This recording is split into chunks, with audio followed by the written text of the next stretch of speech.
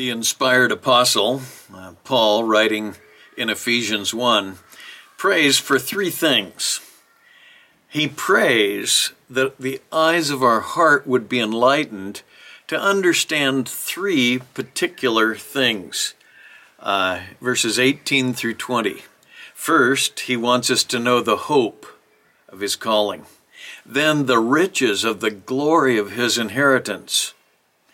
But today I want to zero in on the third request. He says, I pray that the eyes of your heart would be enlightened so that you might know, verse 19, what is the surpassing greatness of his power toward us who believe.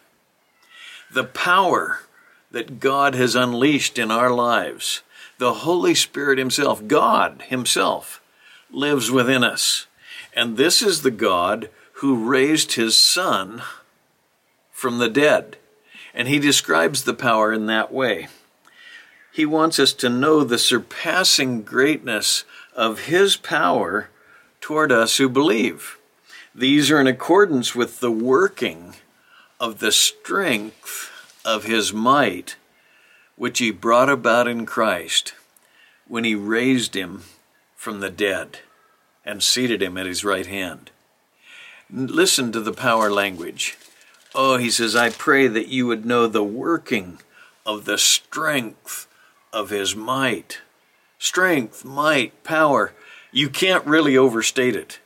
All the power of Almighty God has been unleashed on our behalf. Maybe you're facing a situation today where you're thinking, you just don't have the strength, you don't have the power. Let me tell you, the God who raised Christ Jesus from the dead dwells in you. And one of the healthiest things we can realize, we can try to grasp, is that that power is available to us. You'll receive power when the Holy Spirit has come upon you, he prophesied. The Holy Spirit came on the day of Pentecost, and every one of us believers is indwelt by this Spirit, the Holy Spirit, the Spirit of God, who raised his Son from the dead. Is anything too difficult for him? I don't think so. Oh, I pray that you and I would understand the power available to us in daily Christian living.